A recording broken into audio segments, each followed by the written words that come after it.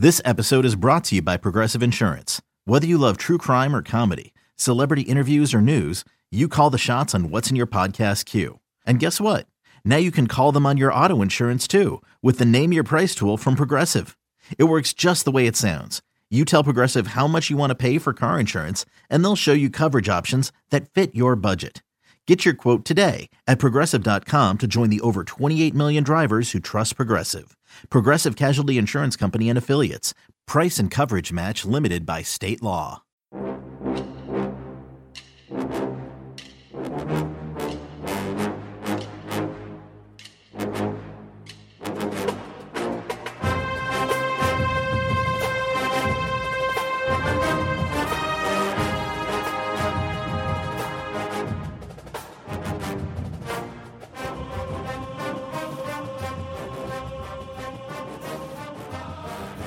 Good morning, Bucknutters. Welcome to the Bucknuts Morning Five here on Monday, March 14th, 2022.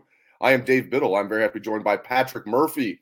A lot to get into. Let's, of course, start with Ohio State basketball in the NCAA tournament with Selection Sunday being yesterday. Patrick, Buckeyes got the number 7 seed, which I tell you what, going into Selection Sunday, I was thinking that was their best case scenario. And they do have a tough first-round matchup. Loyola Chicago, the number 10 seed, is actually favored by a point. If you go on ESPN's Basketball Power Index, the Buckeyes have a win probability actually higher than Loyola, pretty close, about a 50-50 game. Buckeyes win probability is 51.5%, so about a 50-50 game. Now, my thing is I was watching the shows last night, and everybody's going out of their way, everybody meaning like Jay Billis, Seth Davis, saying, oh, what a terrible matchup for Ohio State. I'm looking at the other 10 seeds. It wouldn't have mattered who Ohio State would have played as far as a 10 seed. It was going to be a tough matchup. It was going to be about a 50-50 game. Your thoughts on this matchup for the Buckeyes and their seed overall? Yeah, I definitely think it's an interesting matchup. I did find it surprising that everybody seemed to be picking against Ohio State, or at least, as you said, Dave, insinuating that this would be a difficult game. And I think it will be. When you're a 7 seed, you're not supposed to have an advantage, a huge advantage. That is, you didn't earn the right to play what was supposed to be a severely inferior opponent. But the one thing I will say is there were some people that picked Ohio State to lose last year, but not many. So we know how this works in the NCAA tournament. It's about matchups. It's about, showing up and winning on that specific day. Obviously, the Buckeyes will play on Friday early afternoon. I'm taking a look at this team this morning, looked a little last night. To me, it's going to come down to can Ohio State score. Loyola Chicago is one of the better defensive teams in the country. They played some high major teams, Michigan State, Auburn, Arizona State, and Vanderbilt throughout the year, and went 2-2 in those games. We're close in all of them. So it's a team that can keep up. They don't have any superstars. And obviously there's the name that comes with it, right? This is a team that's made it to a Final Four in recent memory. They made a run last year even. So as a program, Loyola Chicago is one that people think of as kind of a Cinderella story, a team that can upset some bigger names. So I think that plays into it too. But offensively, their numbers are almost identical to the Buckeyes in terms of points scored this season. The defense is, like I said, the big difference. And I think that's where it's going to come down to. If Ohio State's healthy and, Kyle Young can be out there, doing the kind of plays that he makes along with what we've seen from the Buckeyes, I think they'll be all right in terms of scoring points.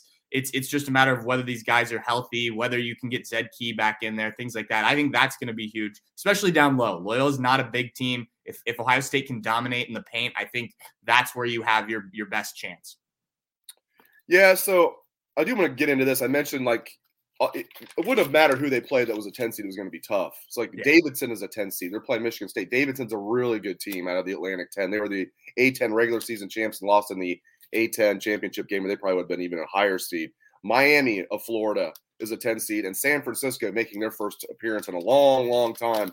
They're a good team. So it didn't matter who they would have played that was a 10 seed. It was going to be a tough matchup. That's why people were just falling over themselves to say what a tough matchup this is for Ohio State. And again, like you said, it is a tough matchup, but any of those matchups would have been tough. Now, one thing I think that gets lost in the shuffle is how bad Ohio State is defensively this year. That's the one thing I did not want them to see play in the first round, was a team that was electric offensively. I thought that would have been a terrible matchup for Ohio State. That's why I don't think this is a terrible matchup for Ohio State. Right. All things when, all things being considered, when you're a 7 seed, it's it's tough sledding no matter what. Ohio State is something like 13th in the country in offensive efficiency and 133rd in the country in defensive efficiency. They are a bad defensive team. You cover the team. You know this. Break it down for me. Why is Ohio State so bad defensively this year? Well, I mean, especially recently, it started with the guard play. I mean, you just think back to the Penn State game the other day and the way that Penn State in the second half was able to attack Ohio State's guards. Jamari Wheeler, who was brought in to be kind of the head of the defense from Penn State, had a good first half, didn't have a good second half. He hasn't been as good as they expected him to be guarding the ball one-on-one. And then behind him, it's just not a ton of defensive guys. You don't have kind of that eraser defensively as a big man. Zed Key has been okay, but he's still not your stereotypical center, undersized a little bit. He's had some real good games defensively. It just hasn't been consistent enough. EJ Liddell's been good defensively, and he's really worked to improve that part of his game, but that's just one guy.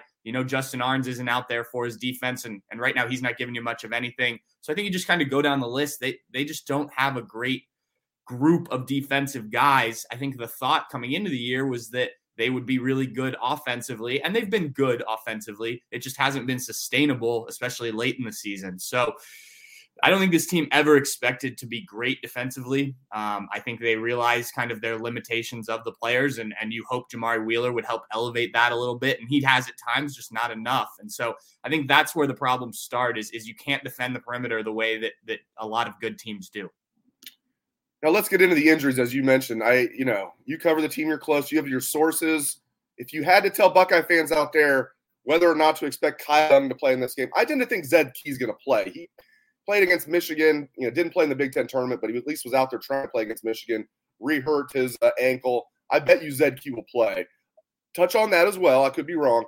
Kyle Young's the one I'm most interested in. And I know you don't know for sure, but if you had to bet one way or the other, you think Kyle Young's going to suit up on Friday? It would surprise me if he doesn't, but not a ton. We're dealing with a concussion here with Kyle Young, and we were talking about this time last year.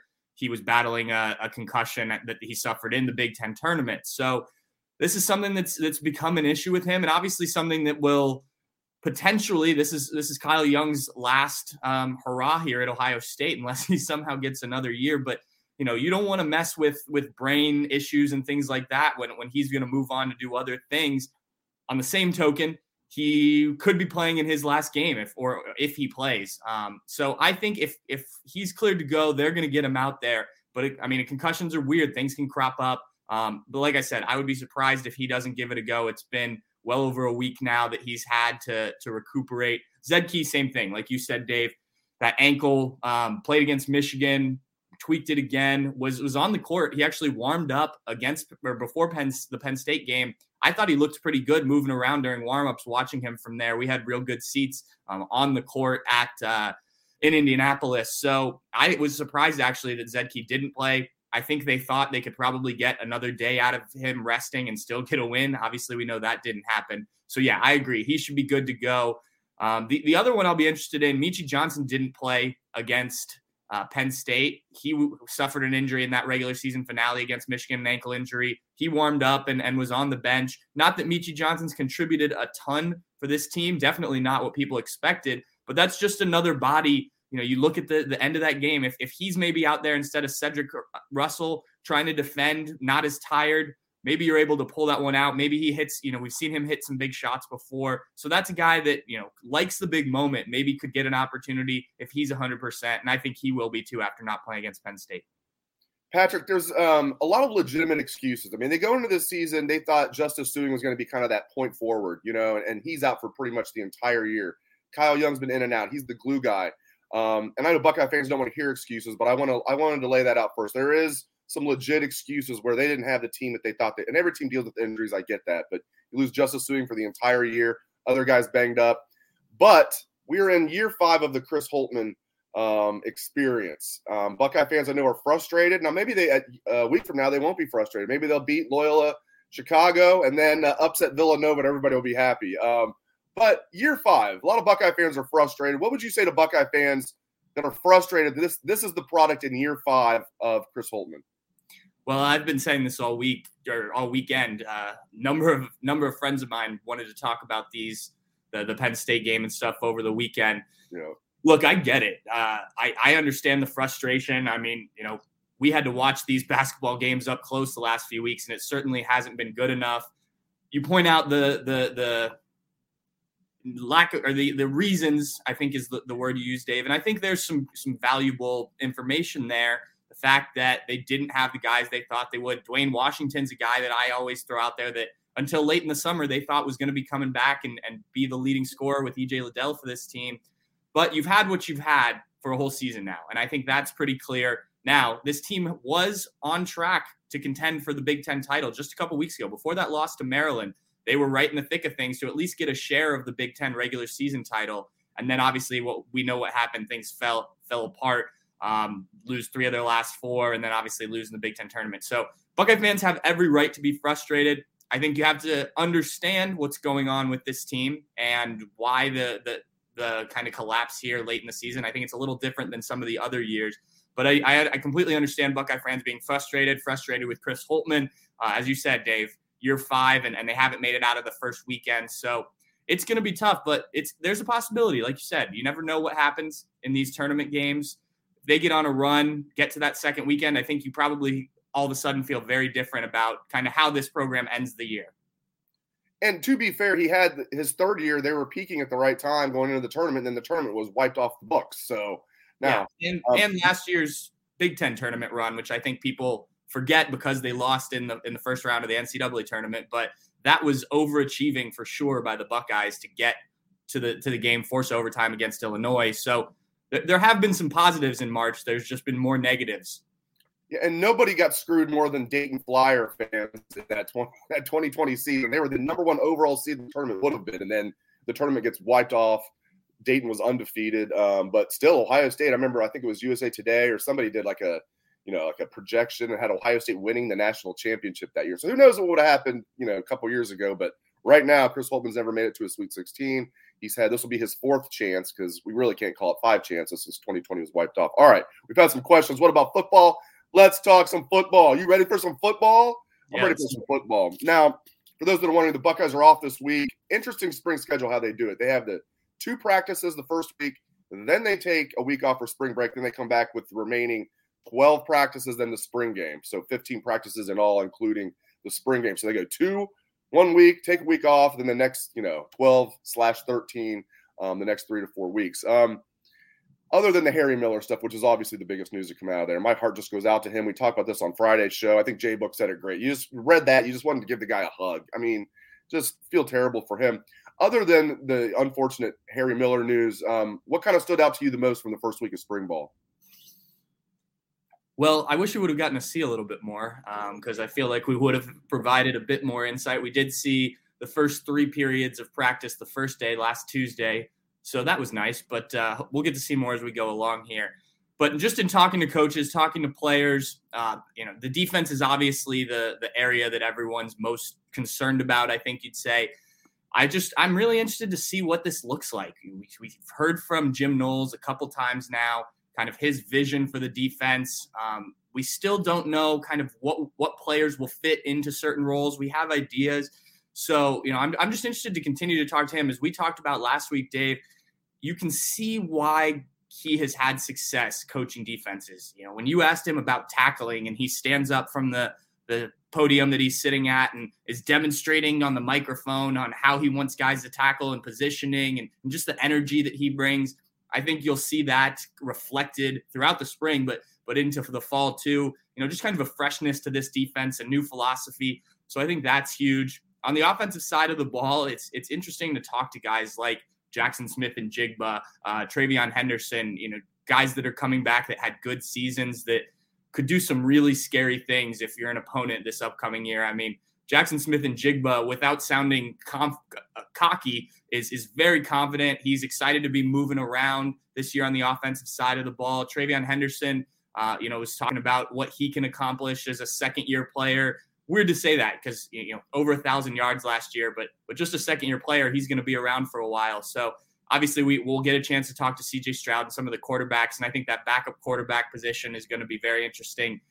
given what it's going to mean going forward. But I think right now it's still kind of just a general, we're still learning about this team in general. And as we dive more into the weeds, see some more practices, talk to more positions groups, we'll get a better sense of what needs to be accomplished, what's getting accomplished this spring. We had a question from Sue, wanted to know if we're going to get a chance to interview some of the coaches next week.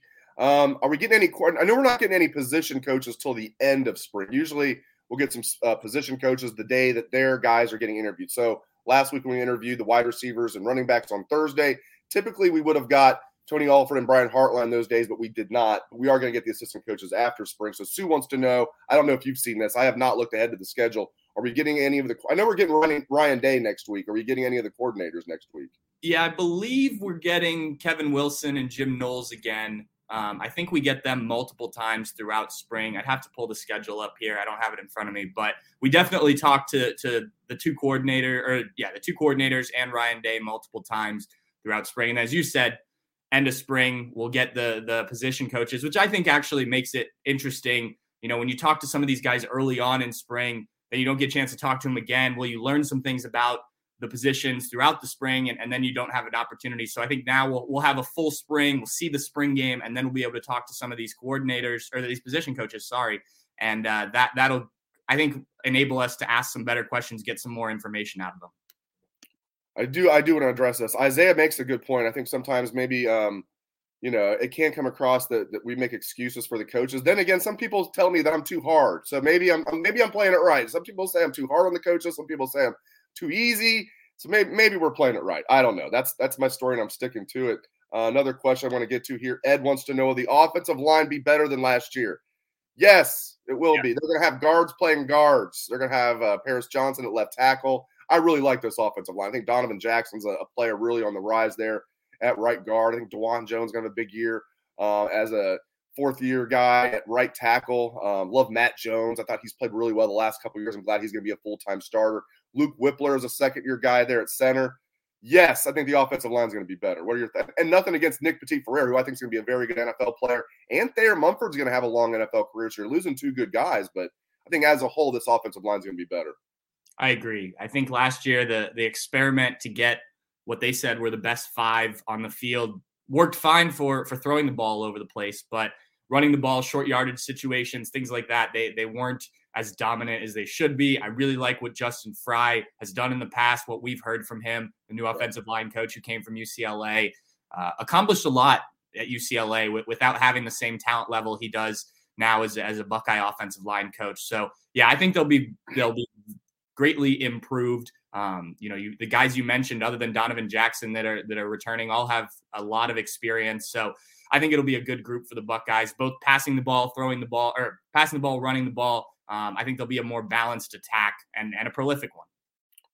Apologize for my voice today. I'm still kind of getting over the COVID. I had Patrick on the show, and he had COVID a couple months ago. Now we're doing it when I have COVID, but spreading it around. Hopefully nobody's getting it. Hopefully I'm not like being contagious to anybody who is watching the live stream right now. I think that probably would be impossible. But anyway, appreciate you guys joining us. If you missed the show, part of the show, you can go back and watch the whole thing. Really appreciate you guys joining us for this edition of the Bucknuts Morning Five. Thank you very much to Patrick Murphy. Again, thanks to all of you for tuning in. We appreciate that very much. If you like the show, subscribe, leave us a 5-star review, all that good stuff. It really helps, and we appreciate it. Thanks again. Hope everyone has a great day.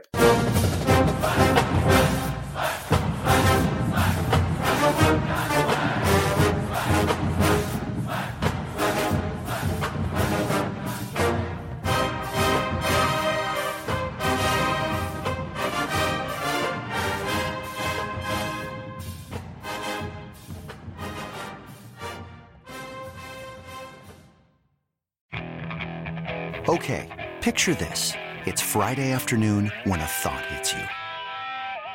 I can waste another weekend doing the same old whatever, or I can conquer it. I can hop into my all-new Hyundai Santa Fe and hit the road.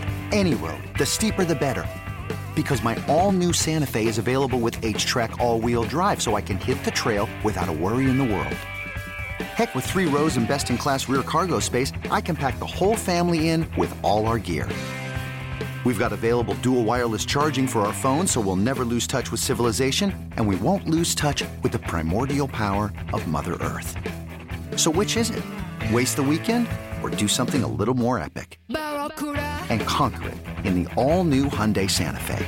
Visit HyundaiUSA.com or call 562-314-4603 for more details. Hyundai, there's joy in every journey.